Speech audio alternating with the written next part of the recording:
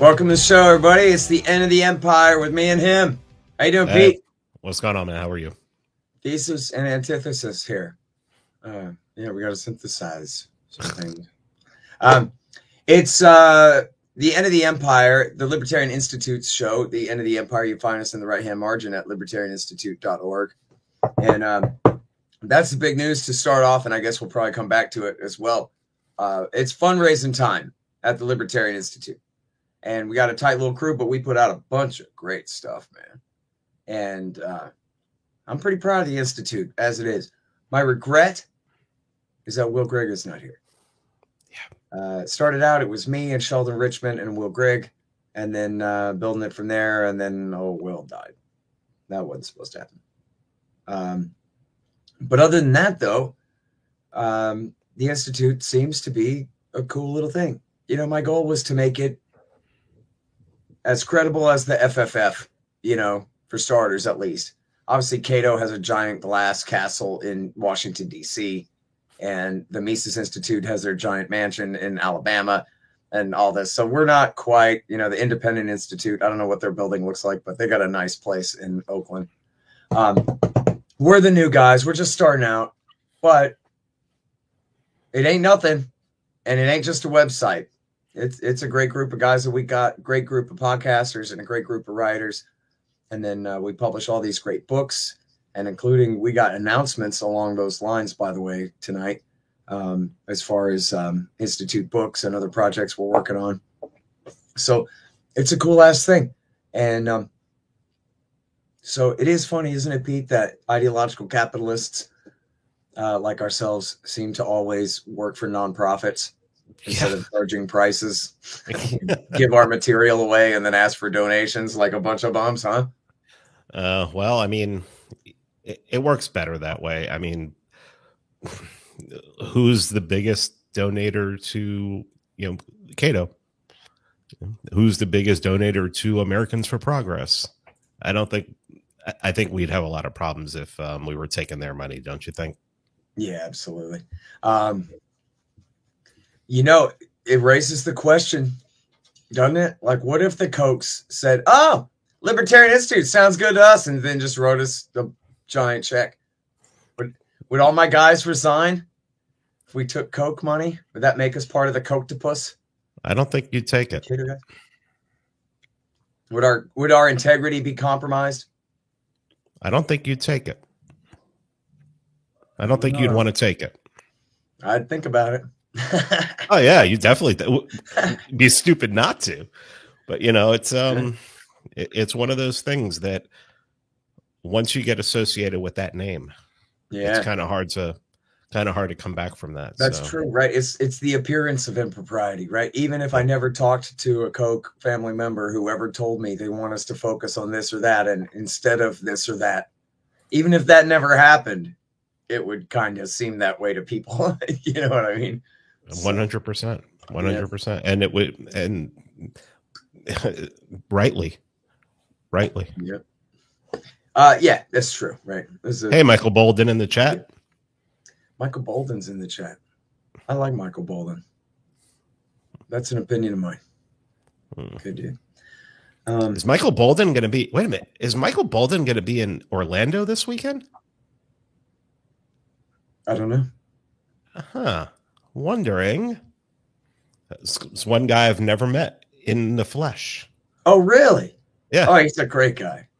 Oh, definitely. You'll have a great time meeting him. Huh. Yeah, Tom Woods event this weekend. That should be fun for you guys. Listen, I'm not really prepared for tonight's show. It seems like I could probably pull up antiwar.com and find some things to complain about. I could tell you a cool story that I interviewed James Bradley earlier, the guy that wrote Flags of Our Fathers. Oh, really? Tell us about that. Well, he's a Asia expert, and his most recent book is about all of the propaganda campaign about China in the 30s and 40s. So, in the run-up to World War II, and then, I guess especially on the post-war era, and who lost China, and Chiang Kai-shek was Ashraf Ghani, and his army was the Afghan National Army, this Potemkin village the Americans had built, and all of this stuff, and just He just talked about all the hype about China over and over again, and the China lobby and the who lost China argument, the 20 years of treason and all that, and the rise of Joe McCarthy. And was, you know, it wasn't really about the Soviet Union. It was all the commies who gave China to Mao, and all of that was the narrative at the time. And then he was just talking about what a threat they're not right now. And his daughter lives in Taipei, and they're not afraid of China invading anytime soon whatsoever. And their idea is that if the Chinese government did come and take over Taiwan, that then what? They'd have like a different color ID card or something, and then otherwise their life would not change whatsoever. And he says, he talks about, he goes to Hong Kong, and he talks to people there, and he says, well, the Americans say that you guys are all like desperately rebelling under the evil Chinese commie dictatorship that's coming and taking over everything. And they're like, we are? We never, you know, like on TV, they make such a big deal about the umbrella revolution and whatever, you know, protest movement. But like, this is some infinitesimal segment of Hong Kong society, right? It was like all of this stuff is going on essentially in the American imagination without them. And just, anyway, given a realistic take on China and why their neighbors aren't actually afraid of them, like the Koreans or the Japanese or, you know, and all like that. So I don't know.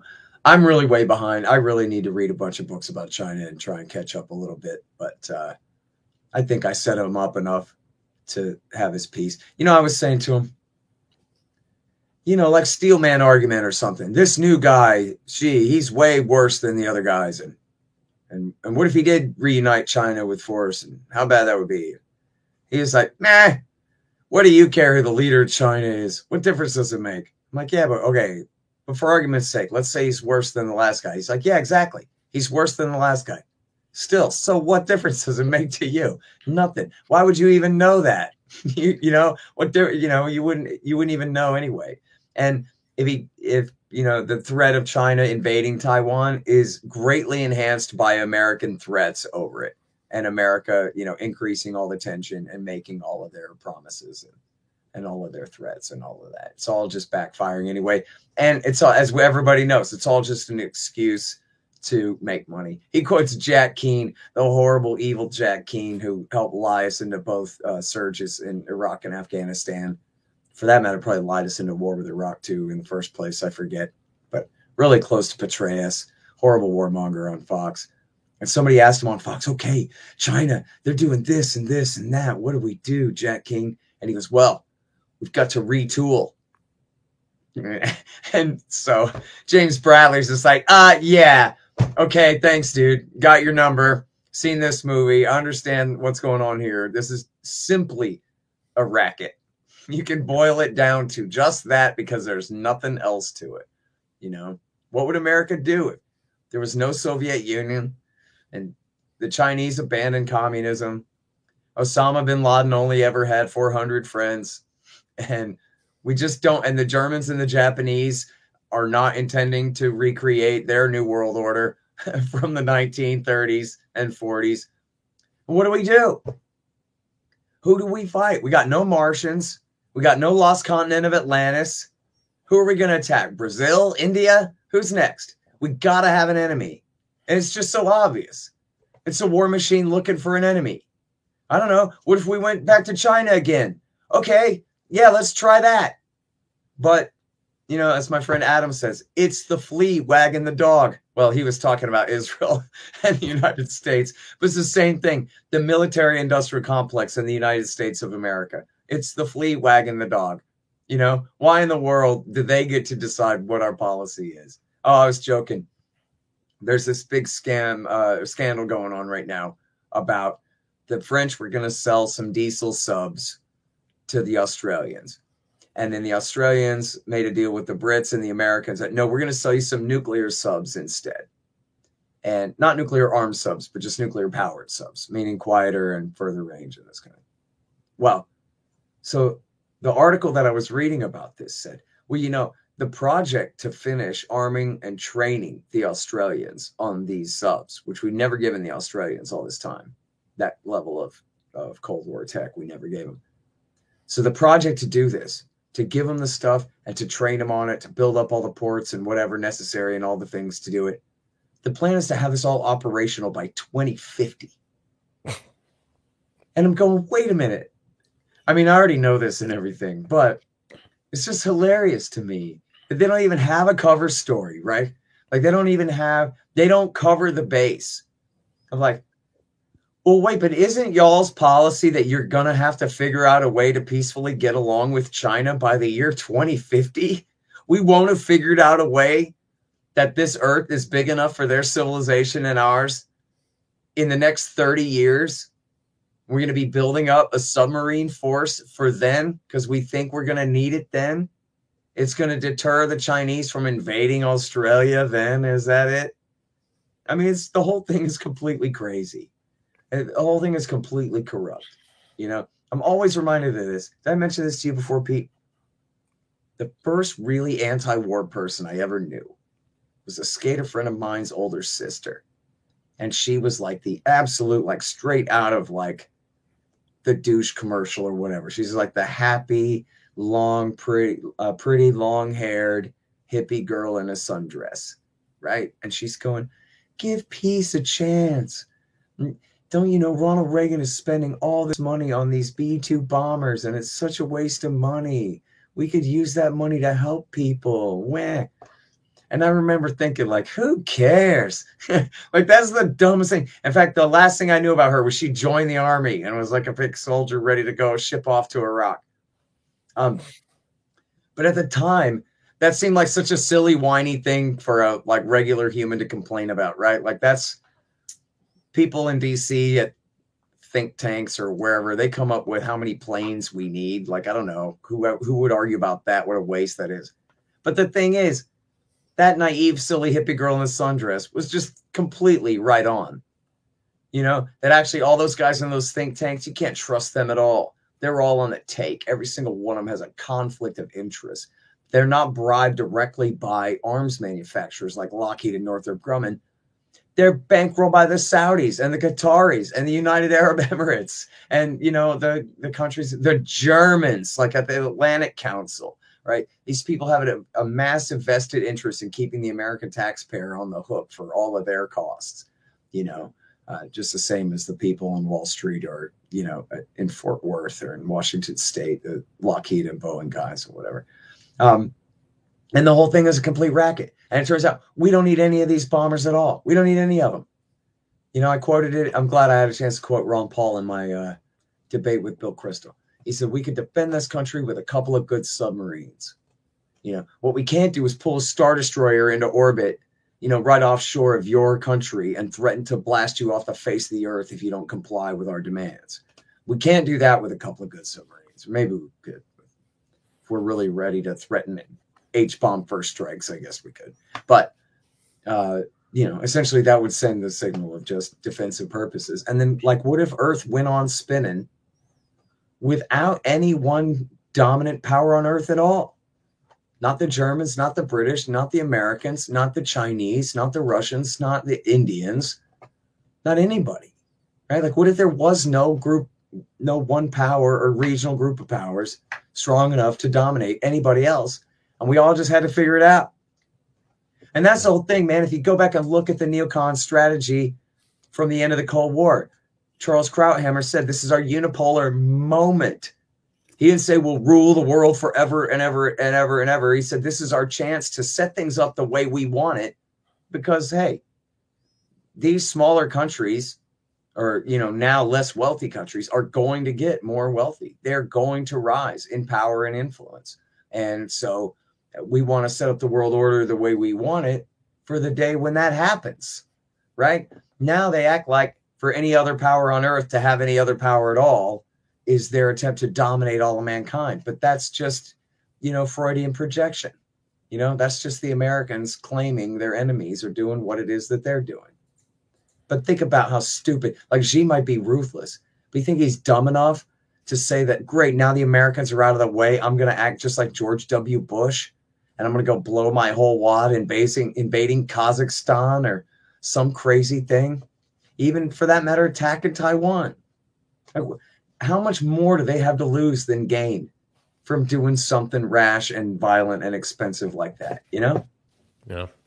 So, most yeah. of what I hear about China when people are expressing concern is that, you know, the economy, China, so much of our goods, and something that's come out recently is like, oh, China really getting into bed with Afghanistan and everything like that. And I'm like, well, I thought they were invading Afghanistan. Now they're getting into bed with Afghanistan. I mean, Right. Where are they getting this stuff from? It's this Title IX thing, right? Where like anything counts as rape. Yeah. It's like, where do they get this from? I just, who are the biggest right now or the ones who are putting out the most propaganda about China? And I mean, the Falun Gong runs the Epoch Times.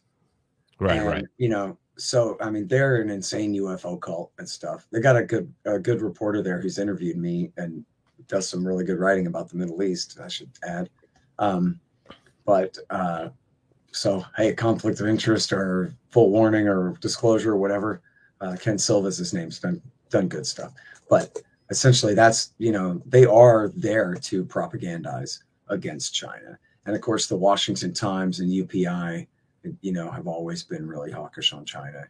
And I'm not sure if the Moonies control the Washington Times anymore. For a long time they did, and they were always associated with the China lobby, you know, the pro-Chinese right. Of course, the Wall Street Journal have always been big China hawks. And you know, I don't know. I guess Steve Bannon is, you know, in the new media, Breitbart. I don't know.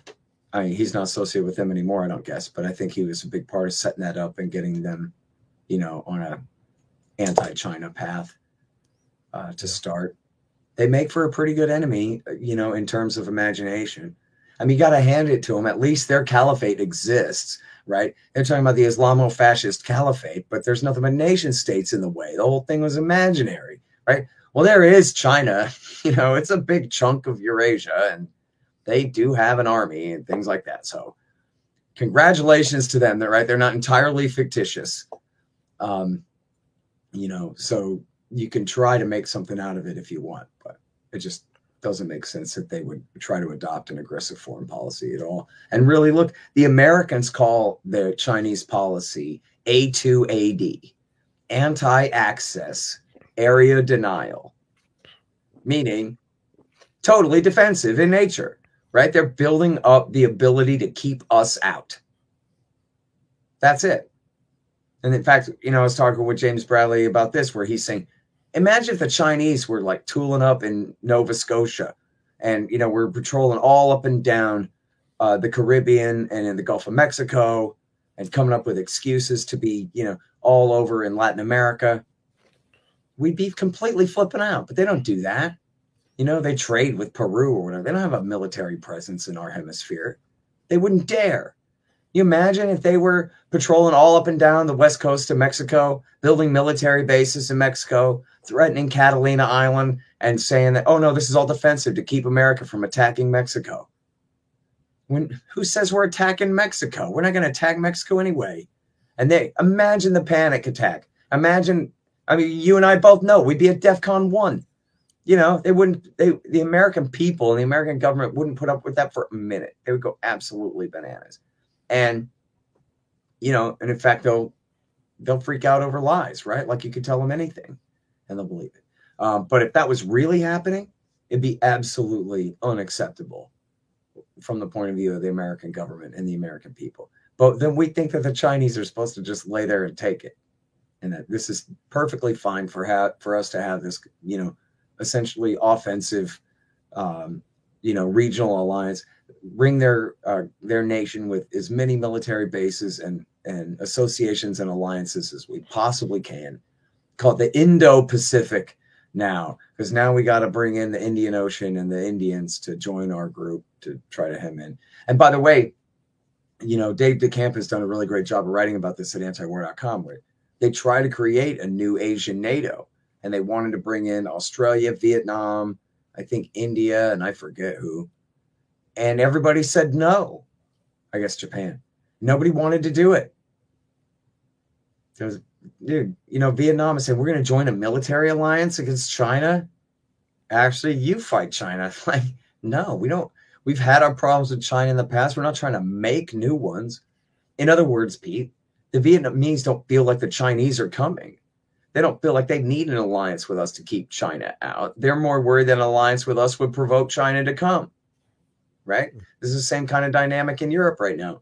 The Americans, not just Donald Trump, the Americans constantly kick Germany for not spending enough on their military. Well, what does that tell you? That the Germans aren't panicking and building up tank divisions. It says that they're not worried about the Russians coming right now. And that possibly they're more worried that if they start building up, even under the pretension that they believe the Russians are coming, that's what will alarm the Russians more than anything else. The Germans are militarizing. We need to do something. But meanwhile, and I know, in fact, Bill Kristol would say, yeah, but that's because we're there. But I just don't think that's true. In fact, if you look, America's interfering and obstructing and trying to prevent Germany and Russia from building a natural gas pipeline together. Something I wish I had mentioned during that debate. Where we're there, that is, again, not the democratic peace theory, but the capitalist peace theory. And get these guys interdependent with each other financially so they don't fight. And it just seems to me, not that politicians don't make bad decisions, but all the incentives are for the globalization of business, the globalization of economics. And then so it's on us to resist the globalization of government along with that. It's unnecessary, counterproductive. But, the nations, the people in the nations, the companies in the nations, they want to trade. It's the Americans always putting the sanctions on, always preventing that kind of thing. So, man, how frustrating, right? Like if you're at Rand Corporation or you're at the Atlantic Council or the Washington Institute for Near East Policy or AEI or something, and your entire job is, pronouncing that there's a crisis and prescribing that we got to militarize to do something about it. Like, what if that's just not true? What are you supposed to do when there are just no enemies in the world? When the Japanese have no pretension of regional domination any more than the Chinese do. When the Germans and the Russians have no intention on dominating each other or their neighbors in between them either. It's like, do you remember, Pete? Like right after the end of the Cold War, Lockheed got a contract to try to distribute federal welfare benefits because at one point they were saying, look, now that the Cold War's over and we're demilitarizing, we got to find other stuff to do. Lockheed's a big company. We got a lot of really smart engineers and mathematicians and stuff. What if we got other kinds of government contracts doing things like food stamps or, whatever it was? Because JP Morgan got that one. What? JP Morgan got that one. Oh, JP Morgan got that one. Yeah, that makes sense. Boy, did they get a cut. Imagine how much money they made off of that. But I mean, it was literally Lockheed was talking about trying to get into that, right? Like, in other words, if you could just take all this militarism away from them, we're like, sorry, pal, it's illegal for Lockheed to lobby anymore, whatever it is. It's over. They'll find something productive to do, or they'll go into bankruptcy. Fine, But it just, I guess, I'm sorry, I'm rambling like this because I'm trying to wrap up the point. I can't figure out the smart way to say that it just doesn't have to be this way. We don't have to have this world empire at all. We don't have to have this kind of militarism and this kind of, enemy seeking whatsoever. We could be living in a totally different world where that's just not our priorities. Why, America? We're just a humble little old commercial republic, Pete. Everybody knows that. That could be the world we live in right now. There's no reason it's not. No good one. You want to talk about something domestic? Yeah, let's fight about libertarianism and sectarianism for a minute. Okay. To? Yeah, let's use this as a jumping off point. Okay. Because this has been something that a lot of arguments have been brought up about. And it's your home state.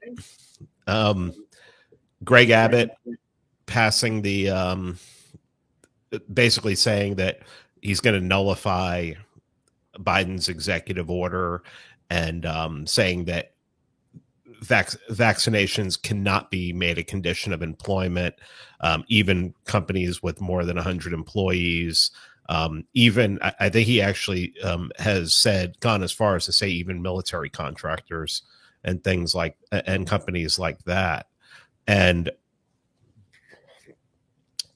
this is something that DeSantis has already done. DeSantis has made vaccine passports in Florida illegal, that even private companies can't use them, can't demand them, things like that. And how does it work? I mean, where do you stand on that? I mean, when you look at your home state and you got Wheels there, and Wheels is saying that you can't, a private company can't,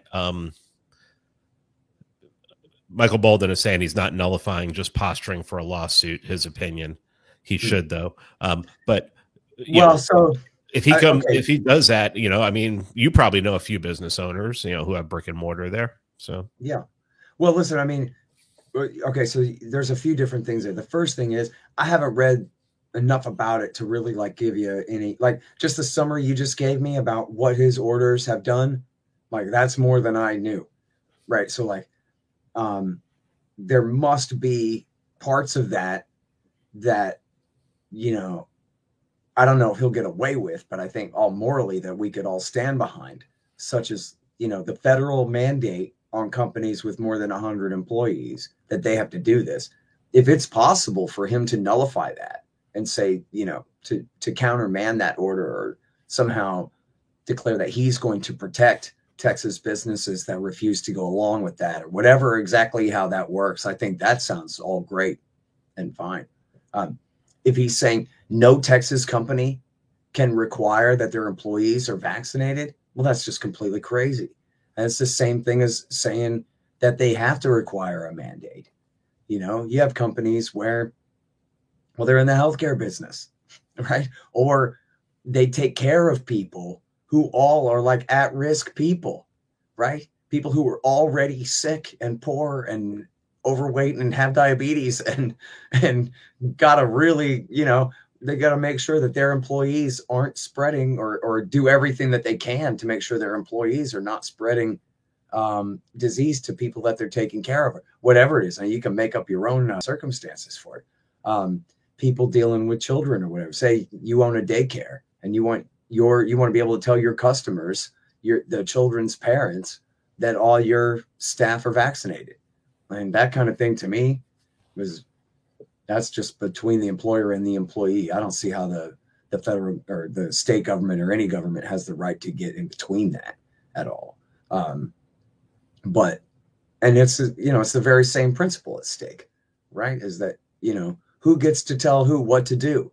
And the answer is the people who are signing the contract as per their agreement. And that's it. That's the end of the argument, right? Unless it's, hiring a hitman or something, that's different. But to hurt somebody else, to violate somebody else's rights. But otherwise, I don't see where Abbott has, a position there. And I saw where Dave Smith said, listen, if you think that passing a law banning vaccine passports, which I think that's different, right? Employees, this is the same thing as customers to be able to go in to open businesses and stuff. But anyway, Dave's saying, look, if you think that that banning this kind of thing is just as bad as mandating this kind of thing, well, you're totally wrong. And the emergency in our time is that they're mandating this kind of thing. And I agree with that, right? I wouldn't say it's exactly equivalent, in terms of which matters more right now. But, the principle is still the same, and the principle matters. And for the same reason, ultimately, right? I'm sure you saw Bob Murphy said, look, it's a slippery slope argument. It's the same as anything. You could have the government mandate anything that you're for, but then that means you're conceding the point that the other guys can use the same thing against you for something else. So I think Buck Johnson's in the chat, and he's saying, we don't live in a property rights society. We live in a principle. We live in a civil rights society. And, I was talking with Kinsella about this because obviously he's a lawyer. And I've been talking with Stacey about this because she's a lawyer. And, they're basically making the argument. I made the argument to Kinsella that when you're looking at the unvaccinated could basically become a suspect class at this point, just like minorities and everything like that. And this could turn into a civil rights issue. So, well, certainly if it's a government, look at what's going on in New York. This government mandate. Now that's a passport. That's not, a business one at a time, business owners or managers making decisions about how they want to do business. This is the government saying that you can't work there anywhere and that you can't be a customer anywhere unless you can't go in for a cup of coffee without showing your ID and your passport to go to do anything in New York City right now. And which immediately, just as I predicted, and this is why I was, I guess, too optimistic about the vaccine passport thing, if you go back 4 or 5 months ago, as I said, well, this is immediately going to be discriminatory against the poor and the Black and other minorities. These kind of limousine liberal types like to project, their fantasies on other people about how they think everything is. They like to pretend anybody who's reluctant to get a vaccine is some right-wing redneck Republican. But that's not true. Black people in America have a history of severe distrust of government medicine, and for obvious reasons, So that's been and also, they also, disproportionately work jobs where they have to deal with the general public. So that means they probably, I don't know exactly the statistics in New York, but there's every reason for me to believe at least that they have disproportionately already been exposed to COVID. And so don't need a vaccine because they've been infected and have natural immunity in probably greater numbers than the rest of New York anyway. But here they're being completely excluded. And I'm amazed that it lasted already. Like there was one or two Black Lives Matter protests against the lockdown, against the passport thing.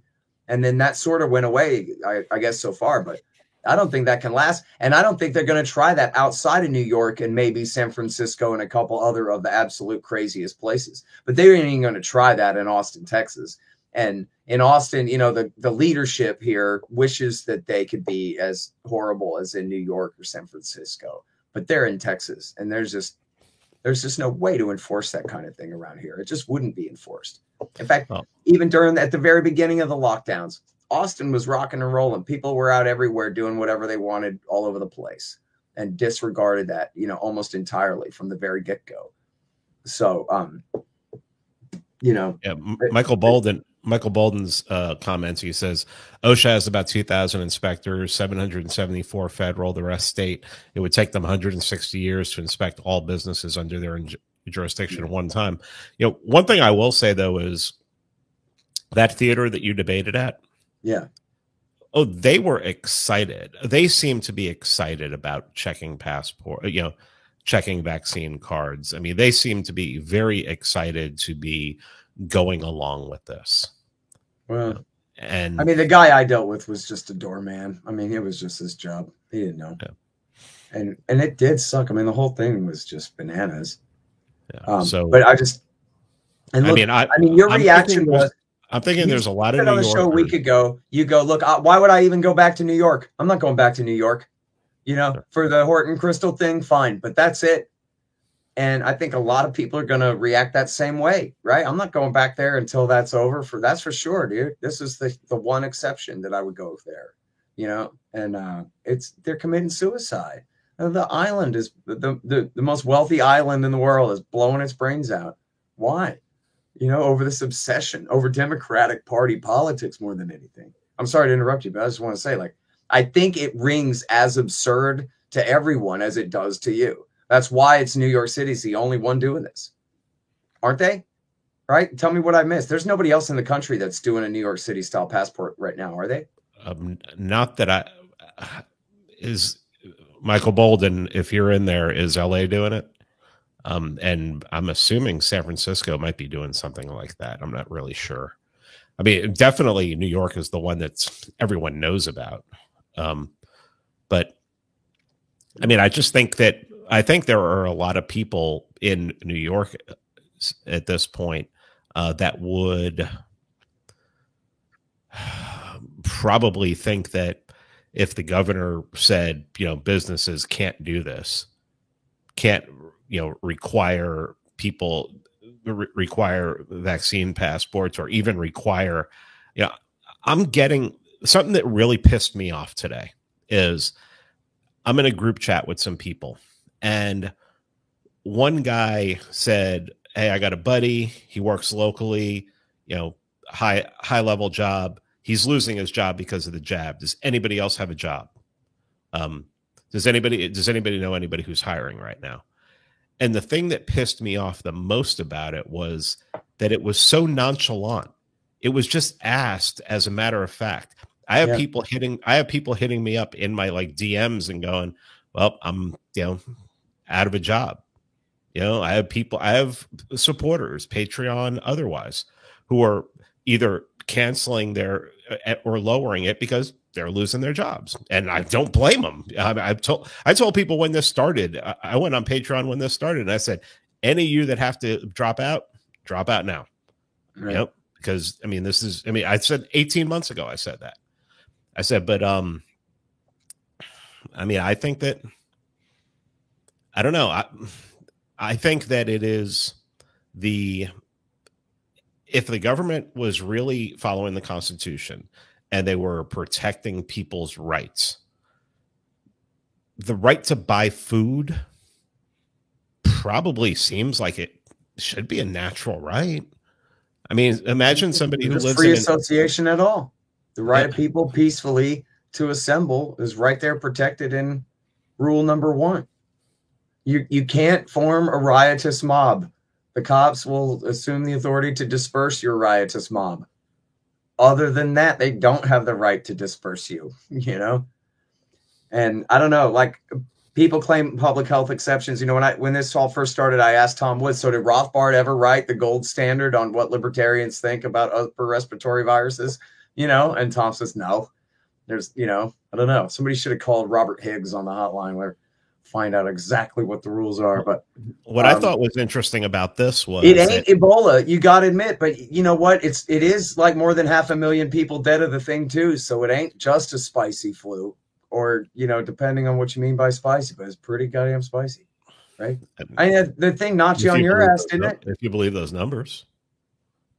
Well, yeah, I don't think they're that far off. I think they may be overestimated in some ways, but I think they're undercounted in some ways too, because a lot of people are just dying at home. They're not getting tested for COVID once they're dead, but they, you know, rather than die alone at the hospital, they just stay home and suffocate.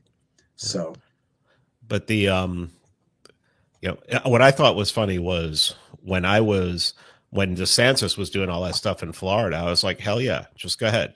And one of the reasons I was cheering it on is I wanted to see how people would react to it. Yeah.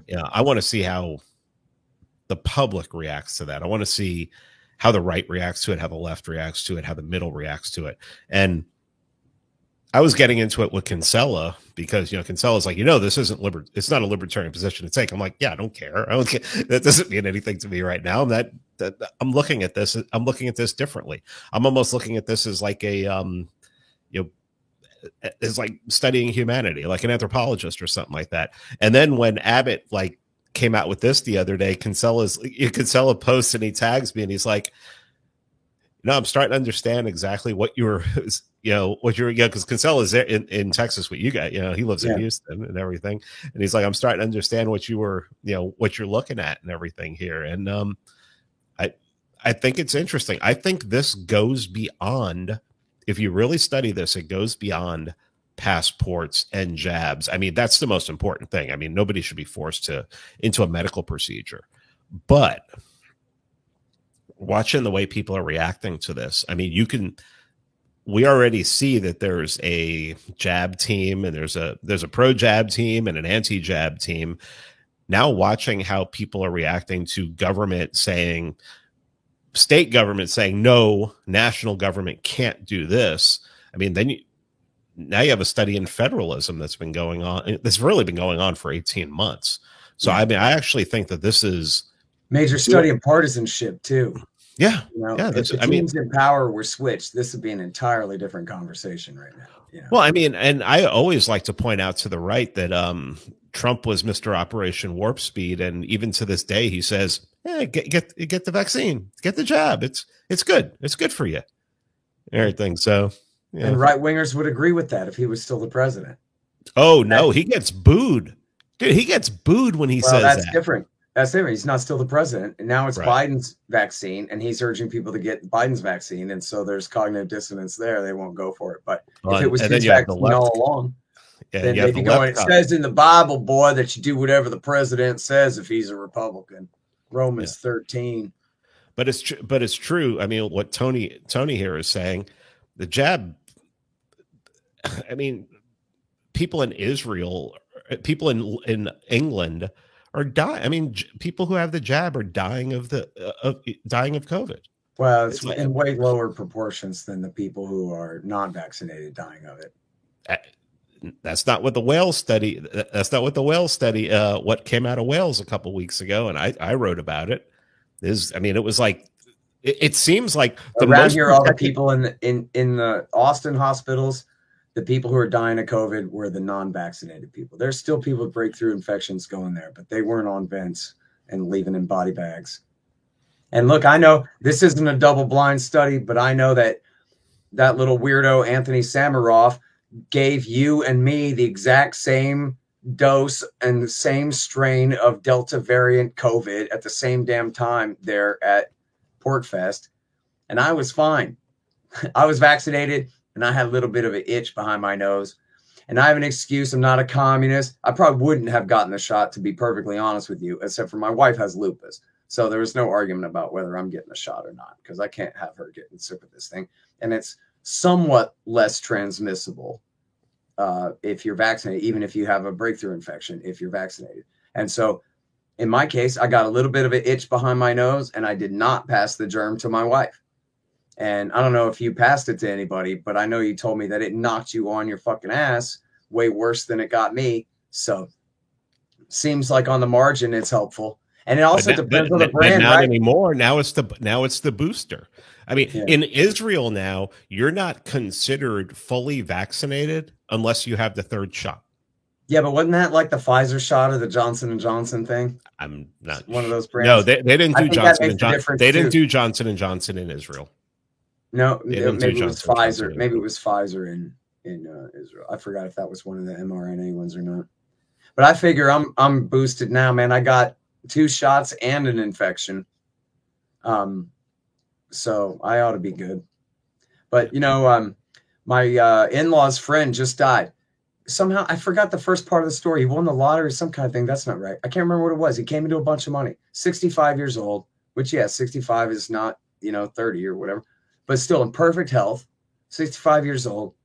Goes to he's totally happy, comes into all this money somehow. Can't remember the first part of the story. Buys a condo in Miami. Drives home to Cleveland to get his stuff, gets the germ in Miami. By the time he gets to Cleveland, he drives straight to the hospital, straight to the ICU, and dies. And he didn't get the vaccine because he was in absolute perfect health and had, his medical records was 1 page long, nothing wrong with him whatsoever. He didn't want to get the vaccine. Now he's a dead man. He almost certainly would have lived if he'd gotten the shot before that. I honestly don't, seriously, again, I mean, look how goddamn skinny I am, and I'm a skateboarder. I'm in good health. I get plenty of sunshine and exercise, and I've always had a very good immune system. I'm willing to take the risk on the germ. To tell you the truth, Pete, I really don't give a damn. If I wasn't married to Larissa, I probably wouldn't have gotten the shot. That's my bias, against that kind of thing. But I don't understand the obsession with it. I don't understand why everybody's so terrified of the damn thing. Again, you shoot Joe Biden into the sun before you let him, pass some mandate forcing people out of their jobs, through OSHA and all of this stuff. I'm not talking about mandates. Obviously, I don't think there should be a government at all. How can it mandate anything to anybody? But I'm just saying, I don't understand why people are so terrified of the damn shot.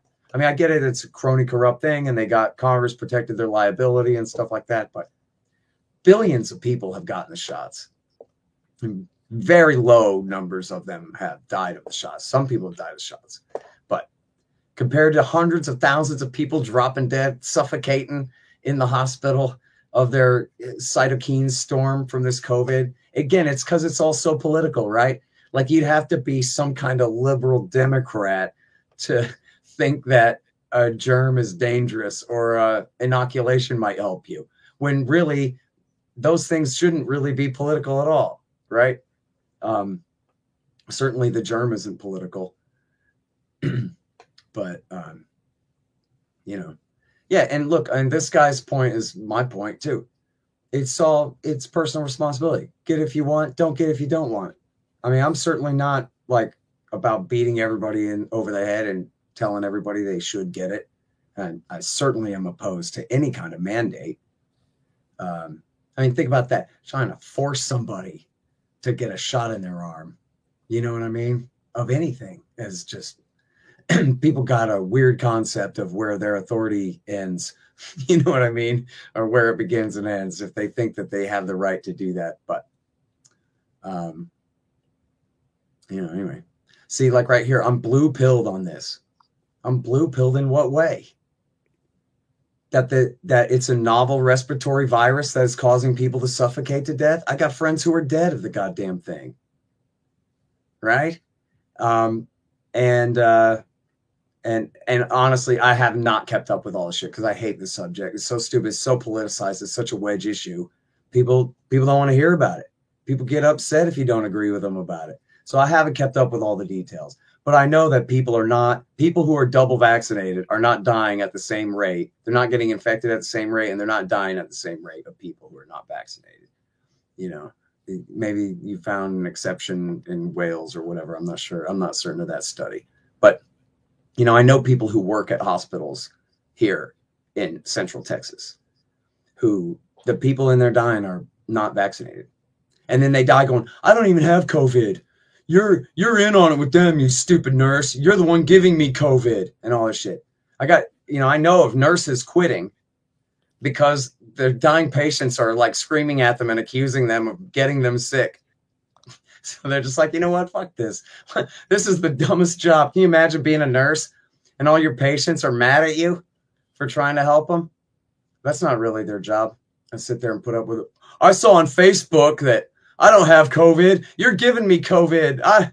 Whatever garbage people believe, People believe anything as long as it's not true, Well, I mean, I think it's do you not think it's interesting that healthcare workers are walking off the job because they don't want to take this? Yeah, well, I don't know. I mean, that PhDs are like the largest group of people who are like refusing to get it. Well, now you're just talking me into it, Pete. I mean, PhDs are completely full of shit. PhDs think we have to stop Saddam Hussein from giving nuclear bombs to Osama bin Laden. But most PhDs are leftists. But most PhDs are on the left. Yeah, well, okay. So even more to the point, right? Like they're stupid idiots. But this time, see, this is all confirmation bias, right? And PhDs in what? PhDs in philosophy or PhDs in molecular biology? I don't know. I bet the PhDs in molecular biology are taking the shot.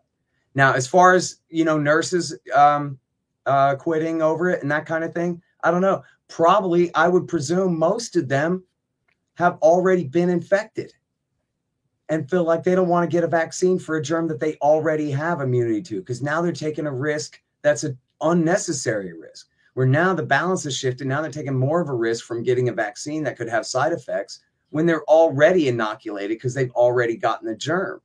Now, I don't know what's the percentage there, but I bet you that's a big percentage of that.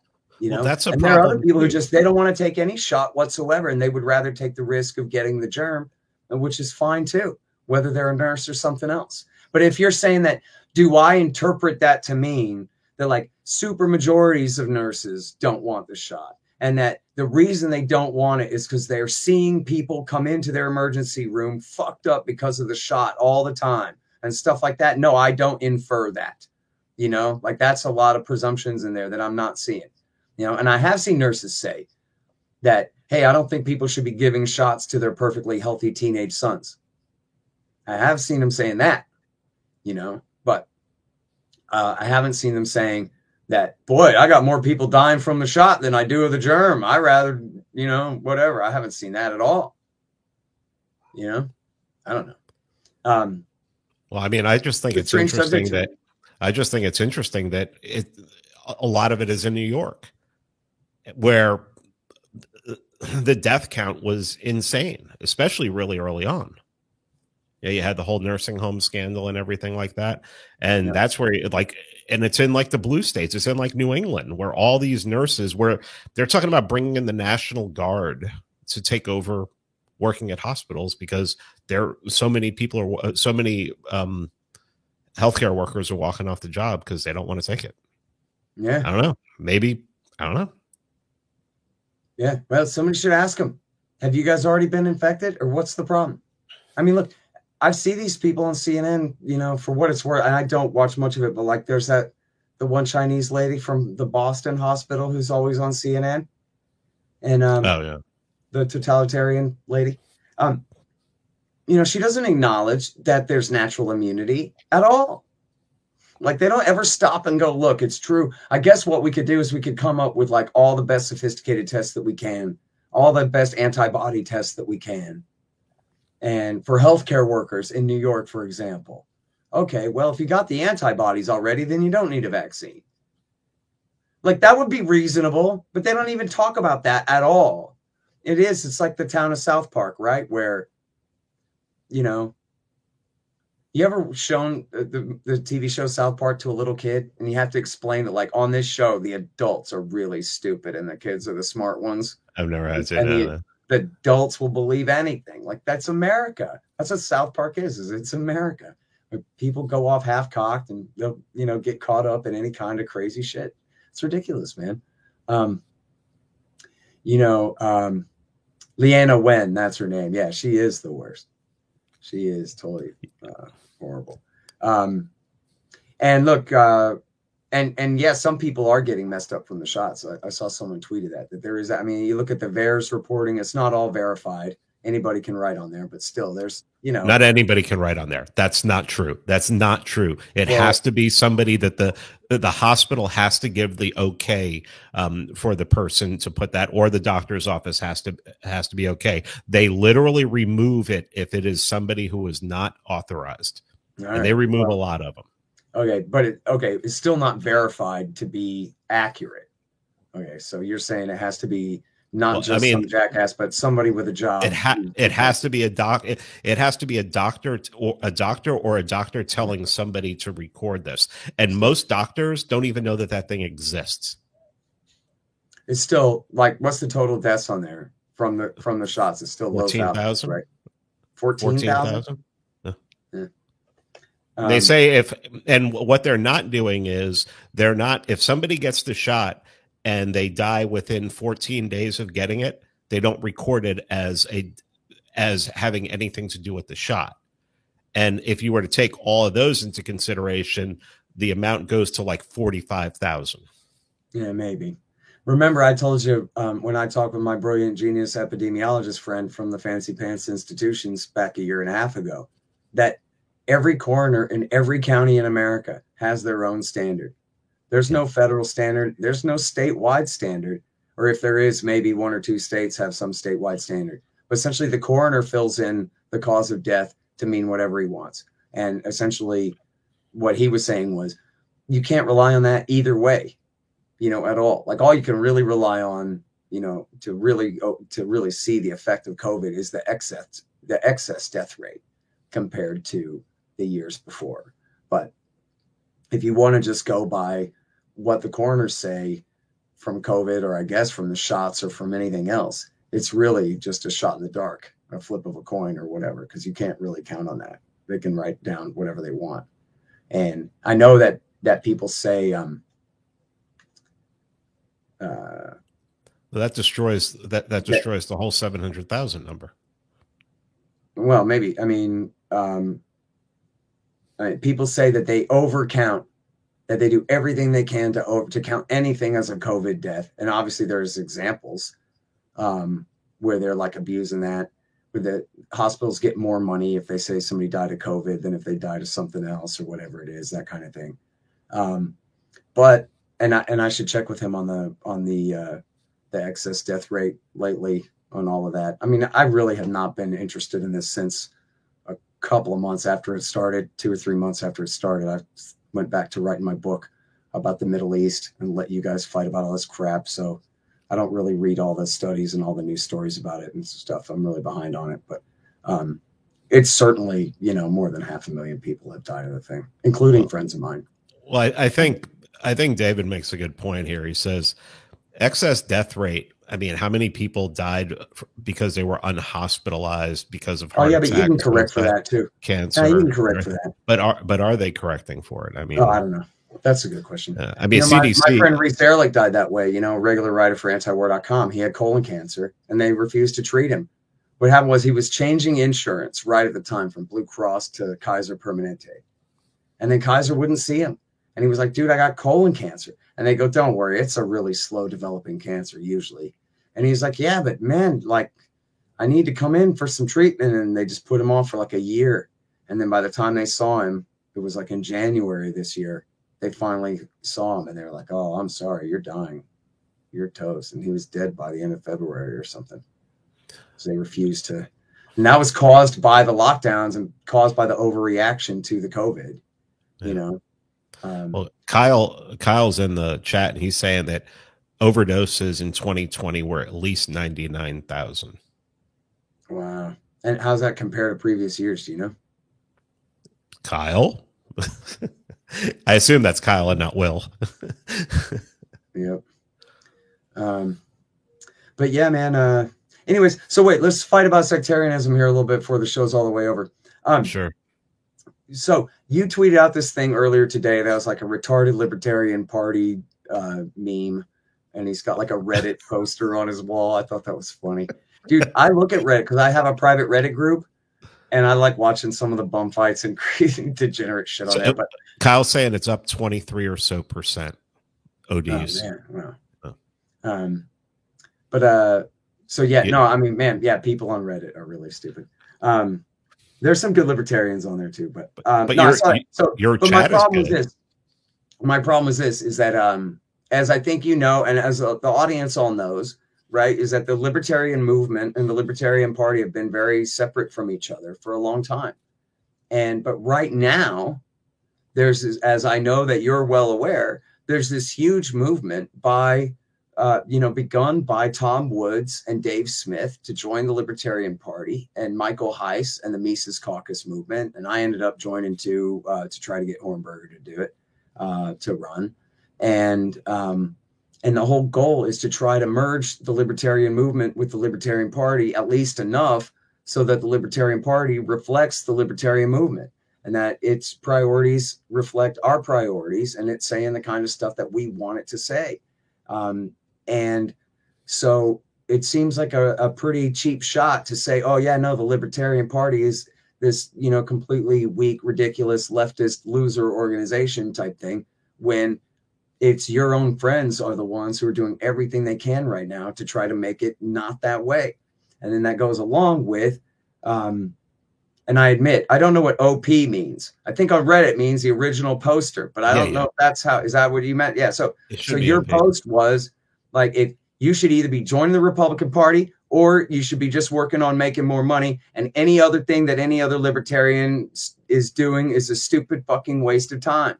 And I'm going, listen, man. Like, that's just not true. In fact, that's why you do a show, is not just for the money. You do a show because you want people to understand the things that you understand. You recognize hyperbole, right? Not really. And not, well. Come on, Scott. I mean, you know me. You know me by now. Come on. Yeah, no, I do know you. But the thing is, like on Twitter and the way all of this works out is it really doesn't come across like, I'm just ribbing you, man. It really comes across more like, look, like these are all definitive pronouncements of why this is the only right thing for a libertarian to do, and that everybody else is a stupid idiot for daring to try to do anything different than that. And I'm just saying, like, the truth is, as your actions demonstrate, that you don't really believe that, right? But this is like a big thing, it's been a fight going on, in some circles in libertarianism, at least on Twitter for a while now. I saw, I don't know if you saw it, where Dave Smith debated Jason Stapleton about this. And Stapleton says, well, I think people should not be running for office. People should do shows and other things. And he lost, and I don't know if Dave noticed, but I thought Stapleton lost the argument right there. You think people should do shows? Well, what the hell do you think Dave running for president is? It's a show. What's the point of a show? Why are we doing this stuff? It's so that new young people go, oh, I don't have to be a Republican or a Democrat or a liberal or a conservative or a socialist or a nationalist. There are people who got this already figured out. There are people who are right-wing liberals. There are people who are, that's to paraphrase Rothbard, there are people who understand the unified field theory of liberty. So to protect them, to inoculate them so that they don't have to become right-wingers or left-wingers in the first place. And so that when the subject comes up, whatever the subject is, that they'll know what the libertarian answer should be, which is always the superior answer. And that's why we're libertarians and not right-wingers or left-wingers, is because we're the ones who already thought this stuff through and have the right answers. So, of course, it's important for us to do libertarian outreach of every kind. That's why we have a Libertarian Institute. That's why we all do these podcasts. That's why we write. And that's why we do, put antiwar.com up there. Look at antiwar.com. You could say that's just piss in the wind. And I'm not just defending myself here. That's a lot of other people's work there. And I still happen to agree with it. So I'm not just being defensive. But look at all of what antiwar.com has done. The truth is, as we were saying earlier about my hippie friend there, in America, foreign policy is made by the blob. Foreign policy is made by the wonks and the think tanks and the Israelis and the Pentagon, right? And what do the American people have to do with it? Is it worthwhile for regular people to even have their say complaining about foreign policy all this time when we could have just been stacking Satoshis this whole time? We could have been, I don't know, voting Republican this whole time or something. But, and honestly, like, what's our best claim? I think our best claim is that we may have helped slightly on the margin to prevent war with Syria in 2013.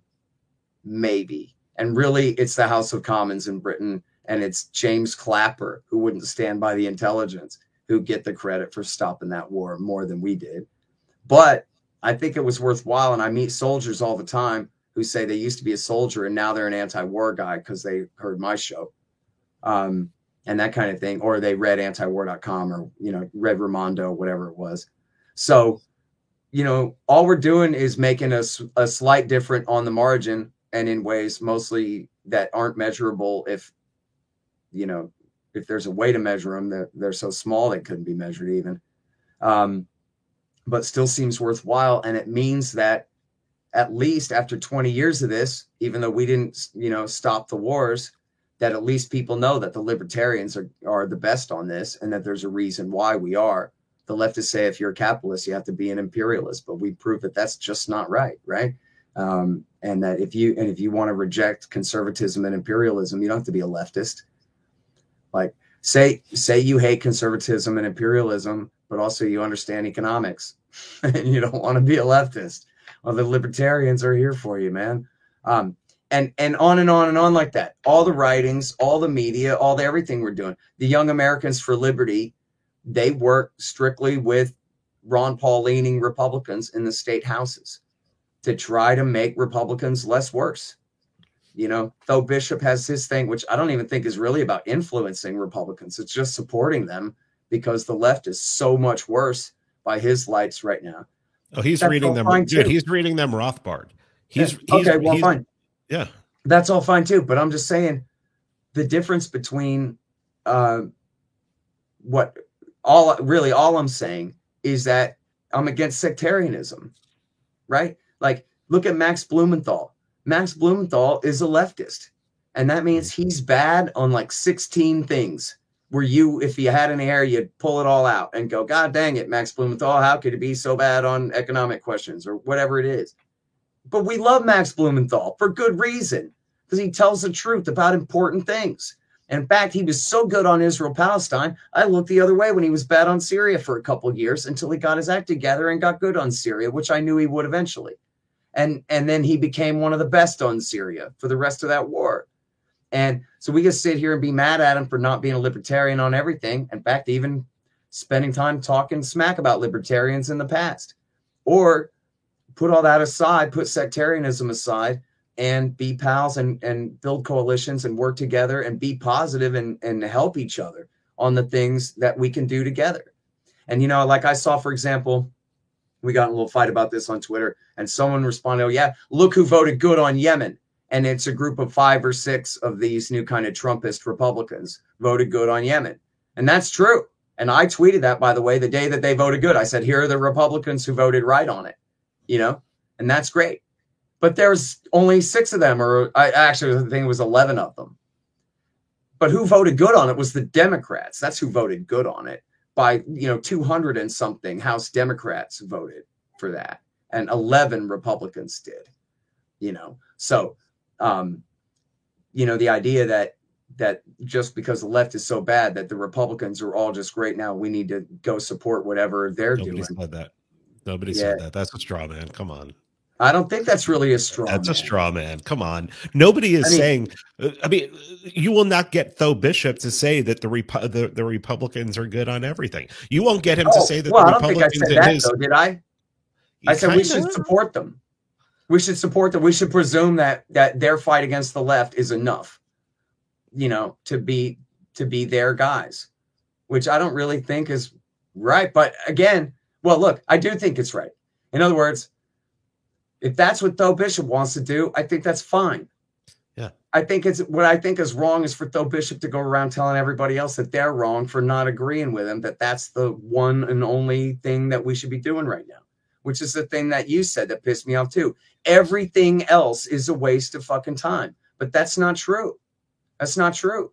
Keith Knight just put together a book, The Volunteerist Handbook, a collection of great writings of libertarian anarchists on all different questions. And we're about to publish it at the Institute. And people are going to read that. And it's not going to be about voting Republican. It's not going to be, the point of it is not against mask mandates, although for all I know, there's an essay like that in there. I don't know. But I don't think that's just pissing in the wind. I think that's exactly what we need is more and more things like that. I think what he's kind of, maybe he's mimicking Malice a little bit. Malice did this book of anarchist thought. And so Keith is more just libertarian anarchists rather than more, I think Malice had like a broader range of people featured in his book. So anyway, it's the same reason you do a show, Pete, is so people pay attention to you and start hating the same things you hate. And that can't mean, oh yeah, no, join your local GOP or just forget it and just go, dig a ditch. I don't think that's really right. And it seems to cause like all this dissension between people and resentments and shit talking between people when there's just no need for it. You know what I mean? I don't know why. Like, don't we want to have in 2024, don't we want to have libertarian pressure inside the Republican Party saying these candidates are too right-wing on this, that, or the other thing. You love cops too much. You love wars too much. You love Israel too much. Whatever it is, you guys need to be better for our support. And then at the same time, don't we want Dave Smith to run and dominate the conversation? Obviously, he can't dominate the Electoral College, but he can dominate the conversation between Kamala Harris and, well, I don't know if he can dominate a conversation involving Donald Trump. Is Dave going to run now? I mean, I think he is. With Victor, I mean, nah, I think he is. And the thing is, well, I'm counting on it for now anyway. Why don't you run? And if not Dave, why don't you run on an anti-war platform? Me? No. I ain't the guy. But the thing is, if not Dave, we get Tom or we get somebody else who is going to not let us down on the libertarian thing. And on the libertarian thing, like the counterfactual is so obvious, right? Like, I don't know if you were paying any attention to all this stuff in 96 and 2000, but 96 and 2000, when Harry Brown ran, it was awesome. And Harry Brown was not perfect, but he was pretty damn good in a Ron Paul kind of a way. And I know people to this day who are libertarians because of him, and little L libertarians. I mean, philosophical badasses, not just LP members. I mean, he, in his own small way, before the advent really of the internet in the way that we think of it now, and certainly before social media and everything, he did pretty damn good. And even when Ron Paul ran, remember, everybody was changing their MySpace picture to Ron Paul. That was when the Ron Paul revolution started in 08, was before modern Facebook and Twitter and the way that all that is now as well. But anyway, like if you just think of it without saying names, but our libertarian candidates in 04 and 08 and in 12 and 16 and 20, they weren't good enough. I saw someone say today that, like, hey, I'm sorry, Trump represents me as a Ron Paul libertarian more than Joe Jorgensen does. Okay, fine, but Joe Jorgensen was never anyone's idea of a great libertarian candidate. Joe Jorgensen was there because it was either Jacob, I hate everyone and everything for no reason at all, Hornberger, or idiot with a boot on his head. And so instead, people said, well, we'll give it to the nice lady at least, I guess. So we're not giving it to that crank who's mad for no reason that no one can understand, and the idiot with the boot on his head. So neither of whom were going to represent libertarianism worth a damn either. And I take responsibility for my role in encouraging Jacob to run. That was a big mistake. And I'm sorry for throwing him under the bus. It's kind of rude, but it's part of the story here. That nobody in the libertarian, even in the Libertarian Party, as milquetoast as it is, nobody said, all right, great, we're going to run Jorgensen and she's going to be our torch-bearing standard bearer of libertarian badassness. She was like, oh, thank God we have someone to give it to other than this jerk and this idiot. So, like, that guy is right. I'm sure Trump probably, at least hated Hillary Clinton in an effective way. I don't think he's being, I don't think he's being 100% serious. I think that when you make a statement like that, you're doing it to make a statement. You're making a statement on rather have the reality TV show guy than Mima, the friggin'. No, but I'm agreeing with that. But I'm just saying, I don't know that guy understood that Joe Jorgensen's was never anyone's idea of a great candidate. Right. Well, she was what we all were stuck with. The same as with, now there were people who thought that that Gary Johnson would be great, but the people who thought that were just going by his job description, right? This is the Libertarian Party that we want to change. The Libertarian Party that thought, wow, a 2-term governor, but didn't think, wow, this guy's kind of an idiot and doesn't really care. And so obviously is not going to, carry the ball in the way that Ron Paul did, in the way that we want to see. But then just look at the counterfactual. What if Harry Brown had just been younger and we ran Harry Brown in 2004 against W. Bush, and 4 years of Linus into war? And what if we had younger Ron Paul or, whatever? What if we'd had Dave Smith and Tom Woods? And people like this had been our candidates all along. People who really got it and have represented the libertarian movement well all along. It was. I'm not saying it's a magic cure for anything, but I think we can all agree that would have been a lot better than having Bob Barr and Gary Johnson and Joe Jorgensen, who didn't even know what the libertarian position was to articulate or fight for it at all. And frankly, I think that the liberals and the conservatives and I don't know. Trump is the wild card here. If Trump is going to run next time, that, changes a lot of dynamics and what. But, the average Republican and Kamala Harris or whatever, these people are so devoid of interesting things to say. I think if, this next presidential election season could be an excellent opportunity for people to learn about libertarianism from the first time and from somebody like Dave Smith. Yeah, if Trump doesn't run. If Trump runs, we'll see. If Trump runs, it's going to be Trump 24/7. I mean, of course, Dave could get on Rogan. Dave could get on Tim Pool. Dave can get on, the big alt platforms and everything like that.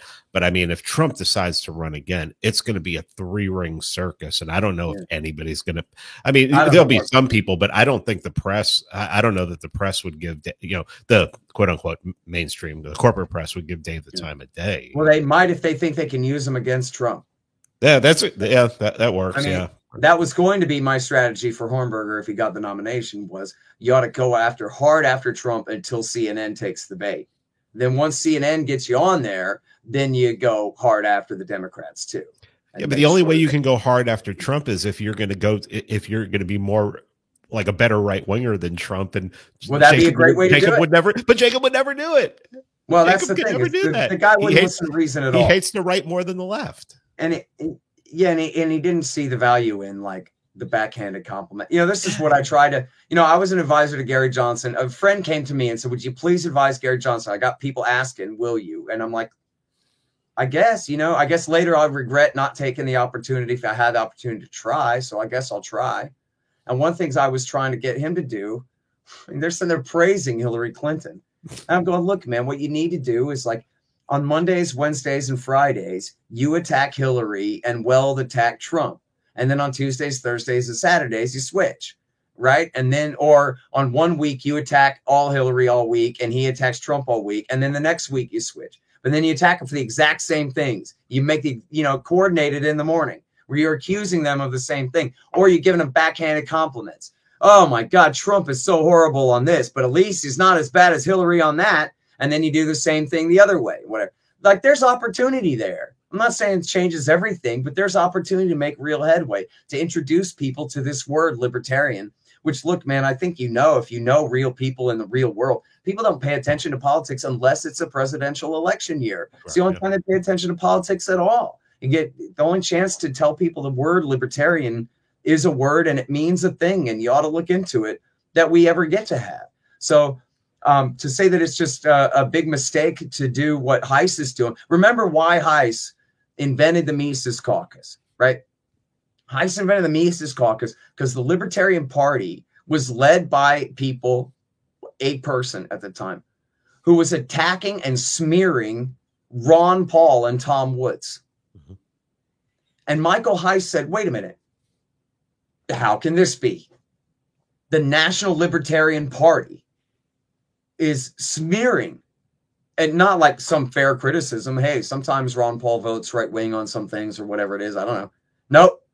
Totally smearing and attacking our hero for no good reason at all. And Heiss said this is intolerable, right? So like Heiss wasn't saying, I'm going to make the Libertarian Party into the greatest organization that ever existed under the sun. He said, I'm going to make sure that the Libertarian Party represents American libertarians. And it doesn't represent the kind of people who are going to sit there and trash Ron Paul in libertarianism's name. We're going to, at the very least, we're going to keep the worst guys out and make it look good. And I don't know how anybody could oppose that. And I don't know how anybody thinks that that is contrary to supporting Republicans if you want to, doing the Tho Bishop route or the Young Americans for Liberty route, or for that matter, for people to infiltrate the Democrats. Right? Like there are left-leaning libertarians who ought to be some kind of pressure on the left, who, find a way to make their voice heard, that, you Democrats don't have to always be the worst on everything. What about this? What about that? Remember when you used to be good on this? When you used to be good on that? Like, that's what I want. I want, as they say, full spectrum dominance, right? Flood the zone with libertarian propaganda all over the left, right, and the center and everywhere else. On Reddit, there's a group called Neoliberal, where they are like Hillary Clinton Democrats, making excuses for like the status quo in every way.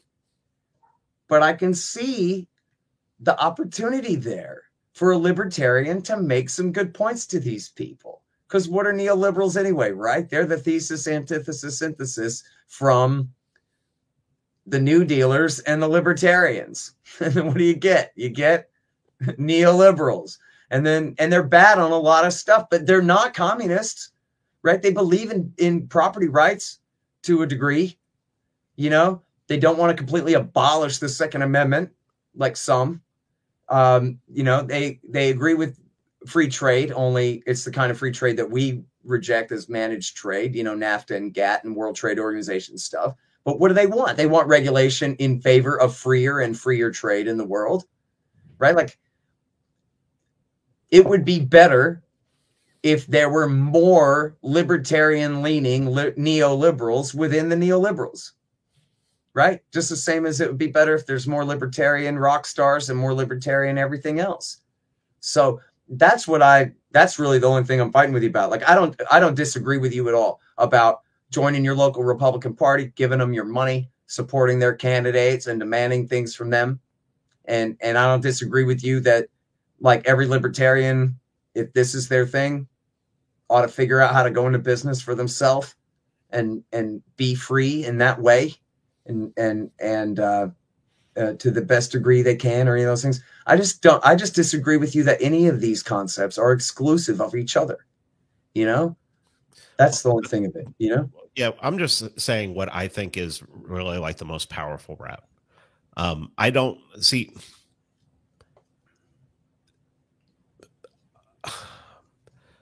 I've come to the conclusion that empowering yourself with, some level of wealth, and wealth doesn't have to be, millions of dollars in the bank. Wealth could be 1 acre where you're growing your own food kind of thing. I mean, that's wealthier than anyone living in a city, because if food shortages happen, cities are the first ones that are fucked and everything.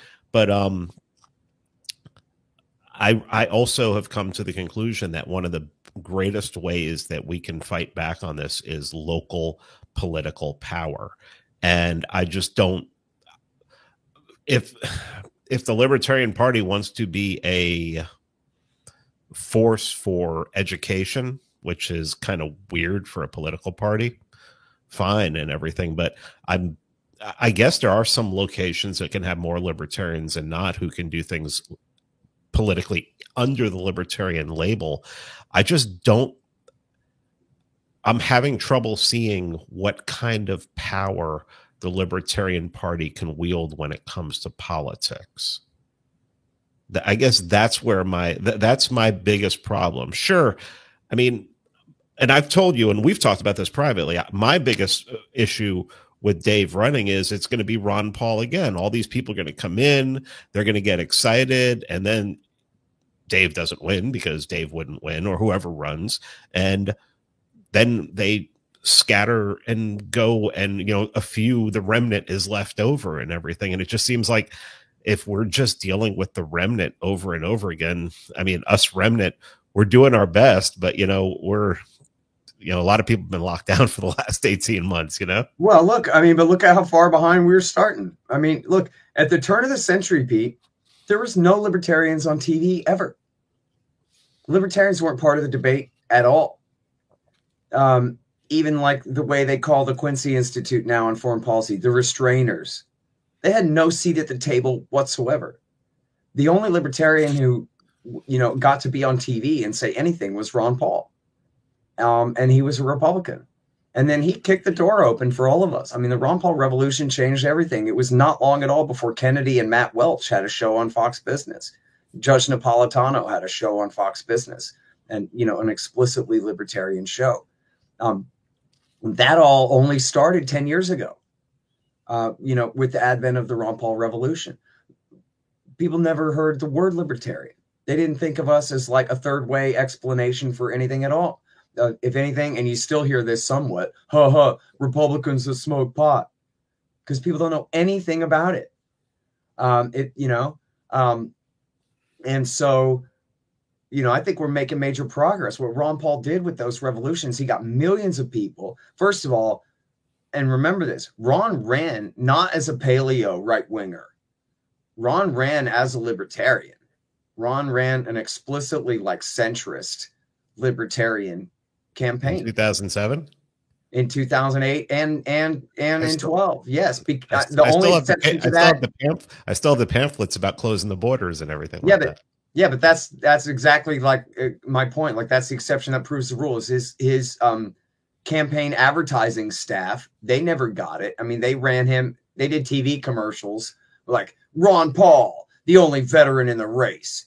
He'll keep America safe and all this. And then John McCain got the anti-war vote in New Hampshire because Ron Paul's TV people ran him as a hawk, essentially. You would have thought he was the hawk in the race, when the whole point, idiots, was he's the anti-war Republican. The only vet in the race is anti-war, and he's a right-winger, and how do you like that? Whatever. The interesting part, the ironic part, right? So no, his campaign staff were idiots, but that's not what I'm talking about. I'm talking about every single time he was on TV, every time he was interviewed by Wolf Blitzer, every time he was in a debate, every time he gave a speech, he ran as the plumb line libertarian, not as a right-wing paleo guy.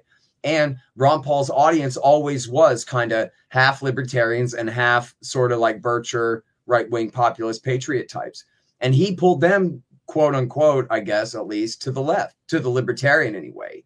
Because he wasn't running really as a right-wing populist. He was running as a libertarian. And then he brought in millions of us. And then, so that's all the people that we're talking about now, like our entire movement, such as it is on the internet and whatever different organizations, almost all of this comes out of the Ron Paul movement, including Dave Smith. And I forgot if it was you or how many different, were you one of them that said it was the Ron Paul Giuliani moment that got your attention, right? So, that's where a whole part of our movement came out of. And then just like Ron Paul always said, people would ask him, well, what do you think I should do? And he would say, do whatever you want. That's the whole point. Figure it out, get creative and do your own thing.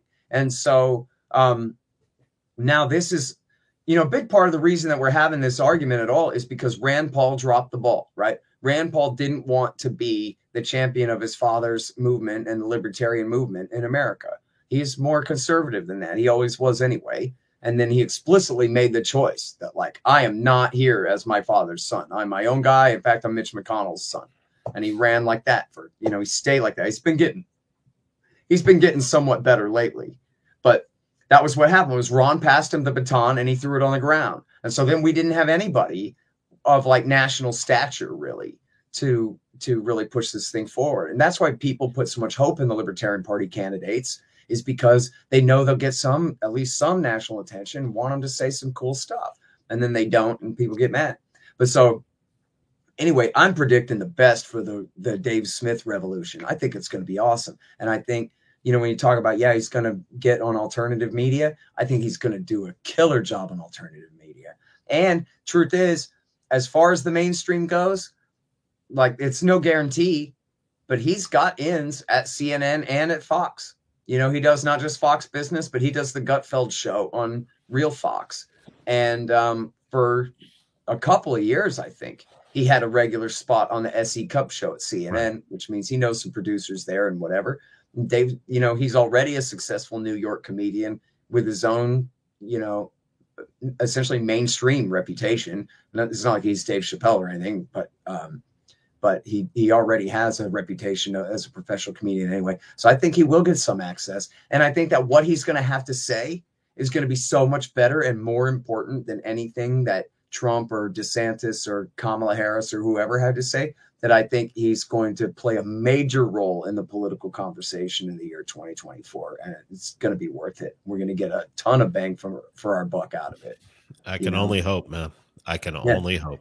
And look, I just still don't see why there's a contradiction between supporting that versus supporting the GOP. There's enough of us to go around, like, it's true. I guess one person can't be all things, but some of us can do this and some of us can do that in a way that,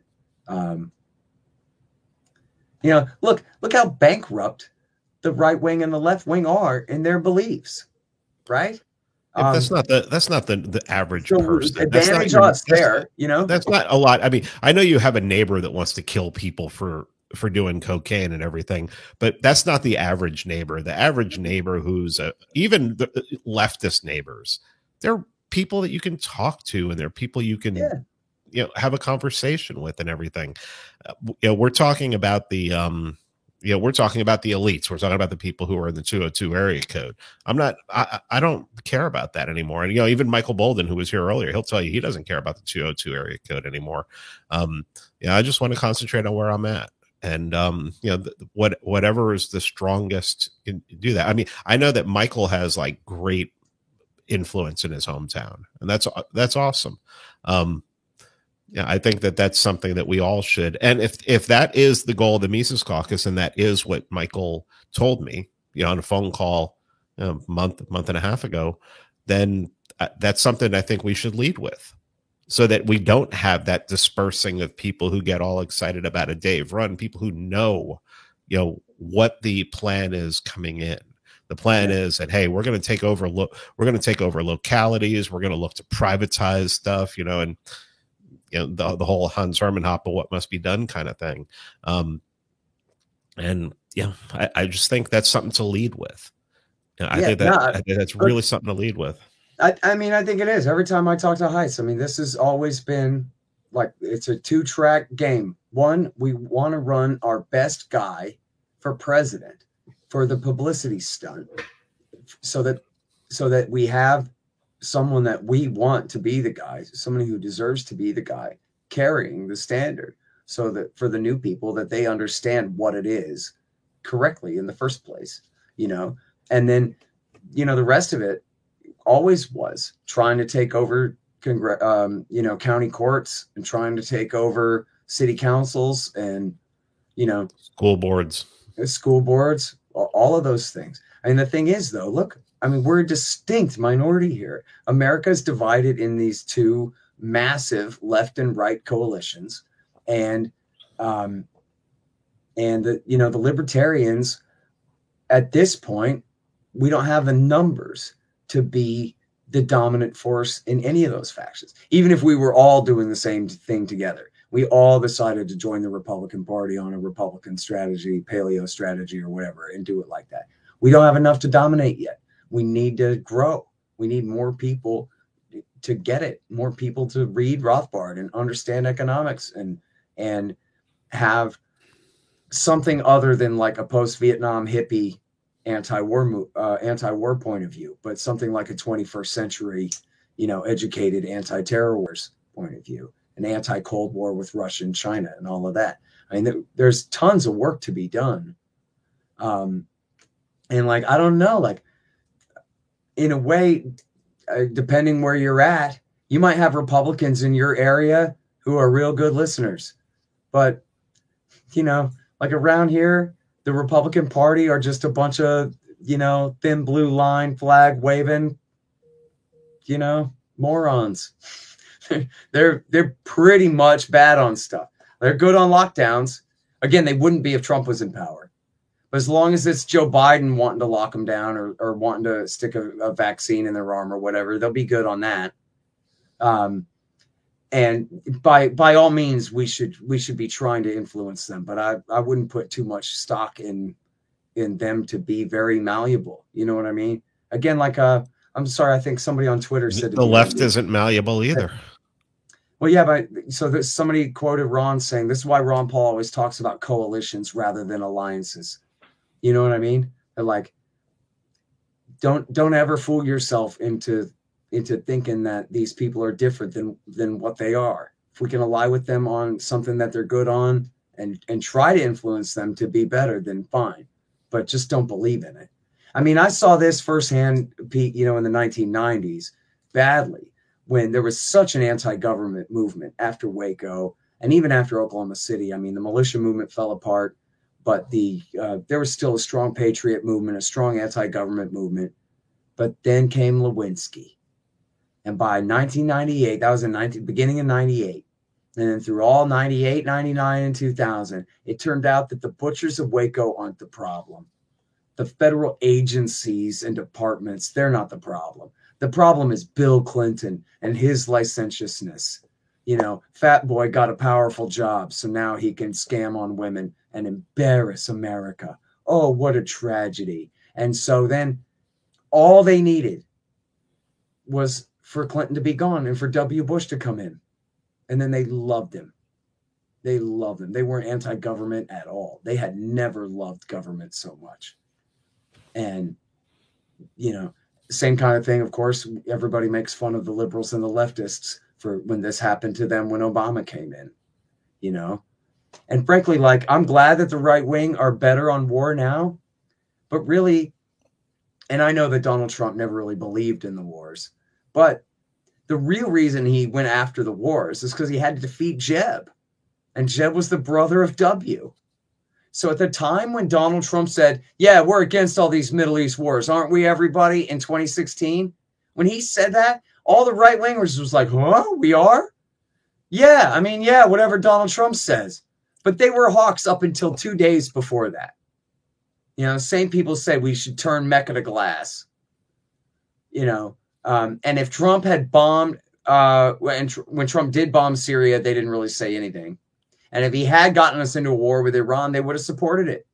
When he bombed Syria, I mean, even what's her name, the skeleton, Ann Coulter, she was cursing him on TV. Well, yeah, that was a special one. She was reading Raimondo, writing, pissing in the wind over there at antiwar.com. But I mean, that did not represent the Republican right.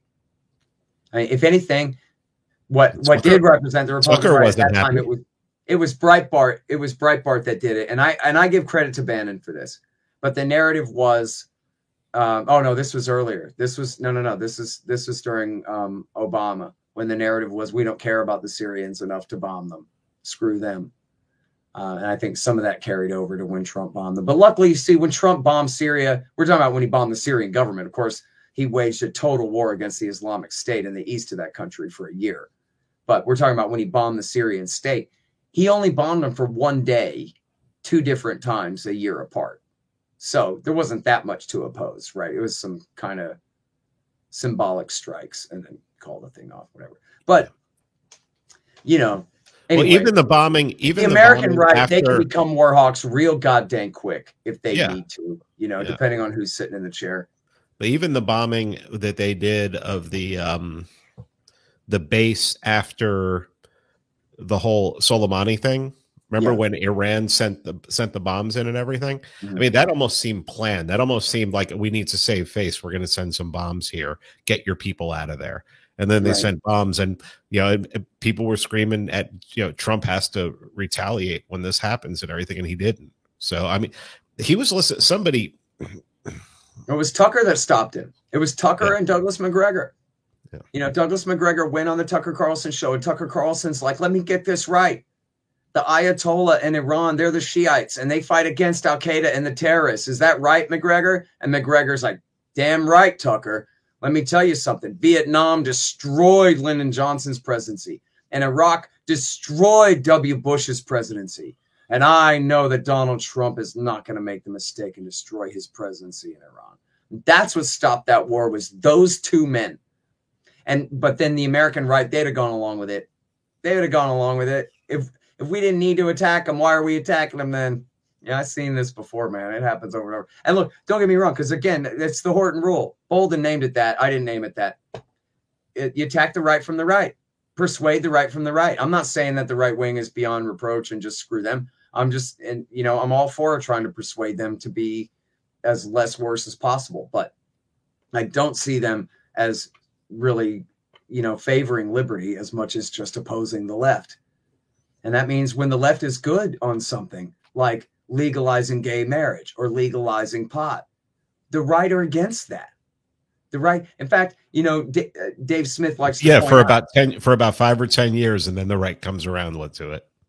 Well, no, only just after they lose, right? I mean, what happened was the Supreme Court ended up legalizing gay marriage, and the right wing went, oh, well, I don't know.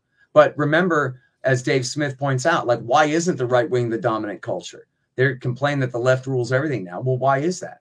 The last thing that the right was the dominant culture on was we have to attack Iraq. We have to start a war against this helpless country that could have never attacked us in 500 years. And we have to torture people, including to death. And what was the last big, in fact, I was mad at all the gay rights people at the time in 2004, because all the gay rights people in 2004, when the issue should have been the war, they made it all about gay marriage.